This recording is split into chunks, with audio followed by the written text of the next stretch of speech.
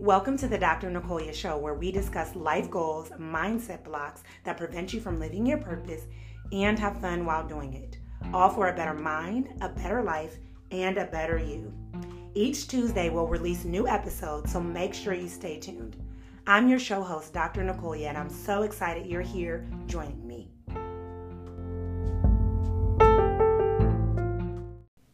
Welcome back to another Transformational Tuesday with me, Dr. Nicolia. I'm so excited to have you guys here today. If you're new to me, welcome. If this is a returning podcast episode that you're coming back to, welcome back.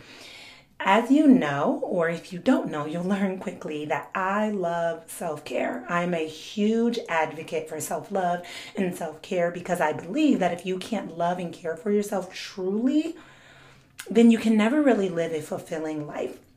And so today I want to talk about forgiveness because I think that forgiveness is such a dynamic and powerful concept, but I think it's one of those concepts that majority of us miss out on implementing, applying, and truly understanding. So when we think about the definition of forgiveness, it's a conscious or deliberate decision to release feelings of resentment or vengeance towards another person or a group or someone who has offended or harmed you, regardless of if they actually deserve forgiveness. Now, sometimes it can be easier to forgive somebody who is apologetic, right? It can be easy to forgive someone who seems to show remorse or feel sorry for their behavior. But I once read a meme that said, forgiving someone who hasn't apologized is real strength. But I actually believe that forgiving someone who hasn't apologized is mandatory because the reality is we can go through life and we may never get apologies. And if we sit around and we wait for apologies that we never get, then we're always going to be in this bitter or angry place or stuck place because we're waiting on an apology that won't come. And so I firmly believe that we have to stop waiting on apologies, but choose to make forgiveness a priority.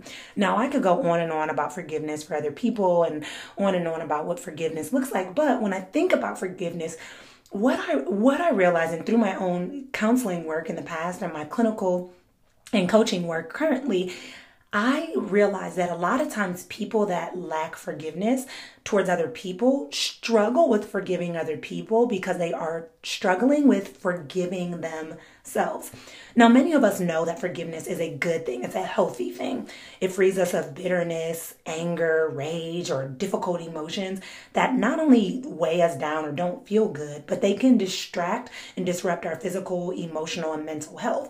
And more importantly, they can hold us back from the good that we could achieve or experience in our life. And while many of us recognize or acknowledge that we need to work on forgiving other people, think about it. Do you really work on being able to forgive yourself? Understanding that self-forgiveness is a key and critical component to self-love. There's a quote that I love by Publius Cyrus that says, "How unhappy is he who cannot forgive himself?" And I firmly believe that. I firmly believe that we cannot fully be happy with ourselves and with our life and our experiences unless we're able to first forgive ourselves. And understand that this is not something that I'm saying is easy. I'm not even saying that this is something that will, come overnight, but I am saying that it's something that's imperative. Forgiveness is for our growth and our happiness and our peace. When we hold on to hurt, pain, resentment, and anger, it harms us far more than forgiveness, right? A lot of times we believe that if we forgive or let go of other people's behaviors or of our choices and our behaviors, then we're saying that it's okay. We're acknowledging that the choices that they made or how they hurt us or how we hurt ourselves or let ourselves down, that it's acceptable. Forgiveness is not saying that. Forgiveness is saying, like, I acknowledge that this happened to me. I acknowledge that I feel these emotions because of it, but I also recognize my need and the fact that I deserve to move forward. I deserve to have peace. There's a famous saying that says, for unforgiveness is like drinking poison, expecting another person to die. And to simplify that statement, when we are unforgiving, we are literally poisoning our bodies. We're filling our bodies with those toxins from depression and anger and bitterness and resentment and rage that do not allow us to be healthy. It really has a negative impact on our overall well-being. And when we're able to forgive, forgiveness allows us to move on without anger or the desire to seek revenge. Forgiveness frees us to move forward. One of the things that I notice most when I talk to my clients that are struggling with unforgiveness is they are so stuck in the past. They are so stranded in, if only this person apologized, or if only I made a better decision, or if only I never met this person, or if only I listened to my gut, if only I wasn't desperate or didn't have low self-esteem, if only. And we could replay those scenarios in our brain over and over again. And technically, scientifically, research says that when we replay situations, our brain doesn't know the difference between us replaying it and it being a reality. And so each time you're replaying this, it's almost like you're re-traumatizing yourself as if the experience is happening all over again. And so it's important that we have to let go of the past, because the reality is we could replay the scenario 75 times over, but we can't change it. And so all you're doing is keeping yourself in this bitter and powerless place of not being able to make any significant changes or shifts about it. And so it's important that we let go of that so that we can move forward. The only thing that we can shift and change is the now. And so we'll talk about that, but I want to talk about 4 strategies to forgiveness. So the first strategy is to allow yourself to process your feelings and your emotions. So the reality is something happened that hurt you, whether it was a choice you made, whether it was an experience that you've gone through, whether it was somebody that did something to you. You have gone through something that hurt you, that offended you, that maybe set you back or made you fall on your face. This is a part of life, and those feelings are valid. Okay, there's nothing wrong with your feelings at all. But like I always say, feelings aren't bad in of themselves. It's what we do with those feelings that make them good or bad. So if you are angry and you decide that you're going to, talk to a friend and vent and get some non-biased advice, that's a healthy way to cope with anger. If you're angry and you go out and you start self-harming, that is not a healthy way to cope with anger. Or if you are, sad and you hire a counselor or a coach to support you and you have a healthy, session that you can vent. Or if you get on social media and you look for sympathy, notice the difference. So the emotion in of itself is not bad. It's what we do after feeling that emotion that makes it healthy or not healthy. And I'm a firm believer that we can learn from every single emotion we experience if we sit still and sit with those emotions. And a lot of us don't like those difficult emotions, so we respond in ways that seem like a quick fix. But the quick fixes aren't going to help us, are not going to help us process forgiveness, aren't going to help us move forward. In fact, they kind of keep us in this cycle of unforgiveness and anger and all of those difficult emotions. And so it's important that we allow ourselves to really process those emotions that we're feeling based on the experience or the circumstance or the person that has offended or hurt us, and learn from that to move forward. Do not try to run from those feelings. The next step is to remember that we're all human. So when you understand, this is such a powerful concept to me, and I learned this through going through a lot of life-altering and life-changing experiences. But when you learn that what someone does has more to do with them than it can ever have to do with you, you learn grace. And in turn, you learn forgiveness. The same thing with yourself. When you learn that hurt people, so that hurt part of you that maybe jumped into a toxic relationship that you feel like you should have known better, or that hurt part of you that constantly went in environments where you weren't wanted and you were tolerated and treated poorly, that hurt person that hurt you. When you learn that hurt people, and that people make choices from those hurt places, not from like spite.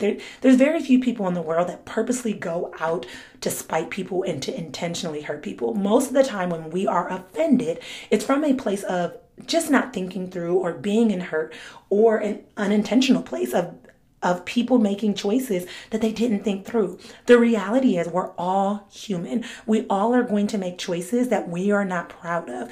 But we can learn from those experiences, which allows me to go into the third step of forgiveness, learning from each experience. So when we acknowledge that maybe we made a choice that we're not proud of, what can you learn from that experience? What part of yourself needs healing in order to prevent making those choices moving forward? How can you grow from this experience? When it comes to forgiveness of other people, understanding that other people are human and they may not be proud of their decision either. And if they haven't apologized, that's not proof that they're not proud of it. Or if maybe they're proud of it right now and years down the road, they'll grow to regret it or resent the decision they made.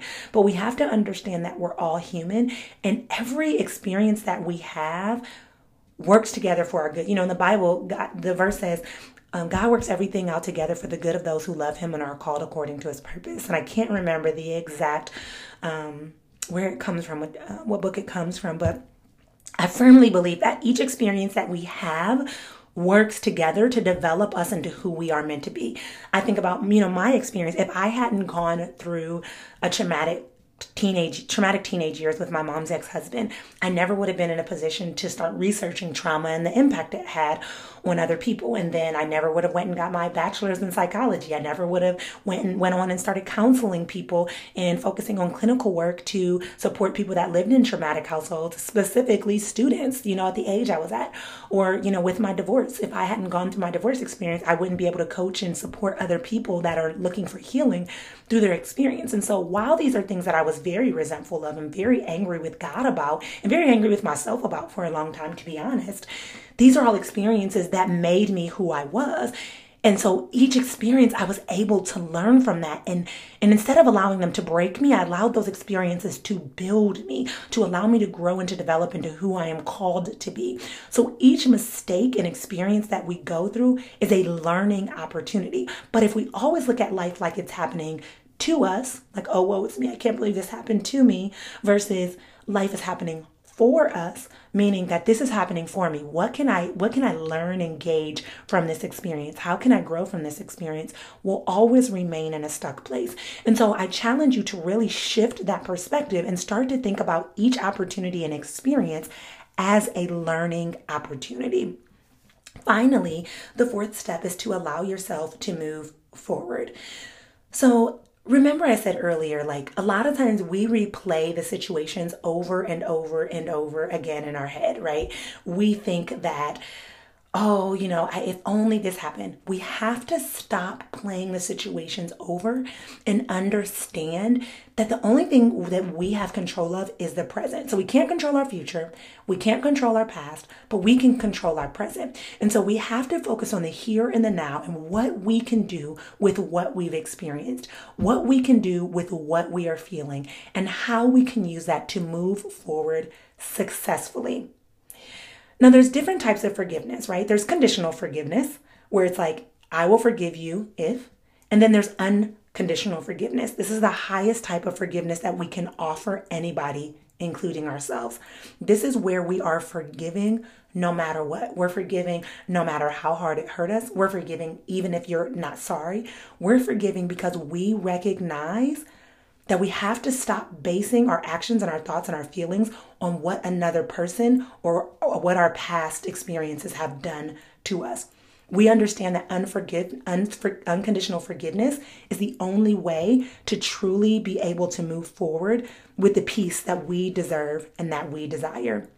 And when we do that, you will notice that the weight that you carry moving forward is so much lighter than the weight of unforgiveness. So I want you to understand that forgiveness is ultimately a choice. Many of us don't think that we have a choice with forgiveness. We think that we have to wait for something, and that goes back to that conditional forgiveness. But forgiveness is a choice that we can make at any point, okay? And when we choose forgiveness and we follow these strategies, you are going to move forward with peace, with success, with clarity, and you will be able to enjoy life because you're no longer carrying that heavy baggage. And so I want you to take a moment and answer this question for yourself. What would happen if you made forgiveness the decision and the choice for you moving forward, whether it's forgiveness of yourself, whether it's forgiveness of other people? Think about it. Let me know. Until next week, I will chat with you guys later.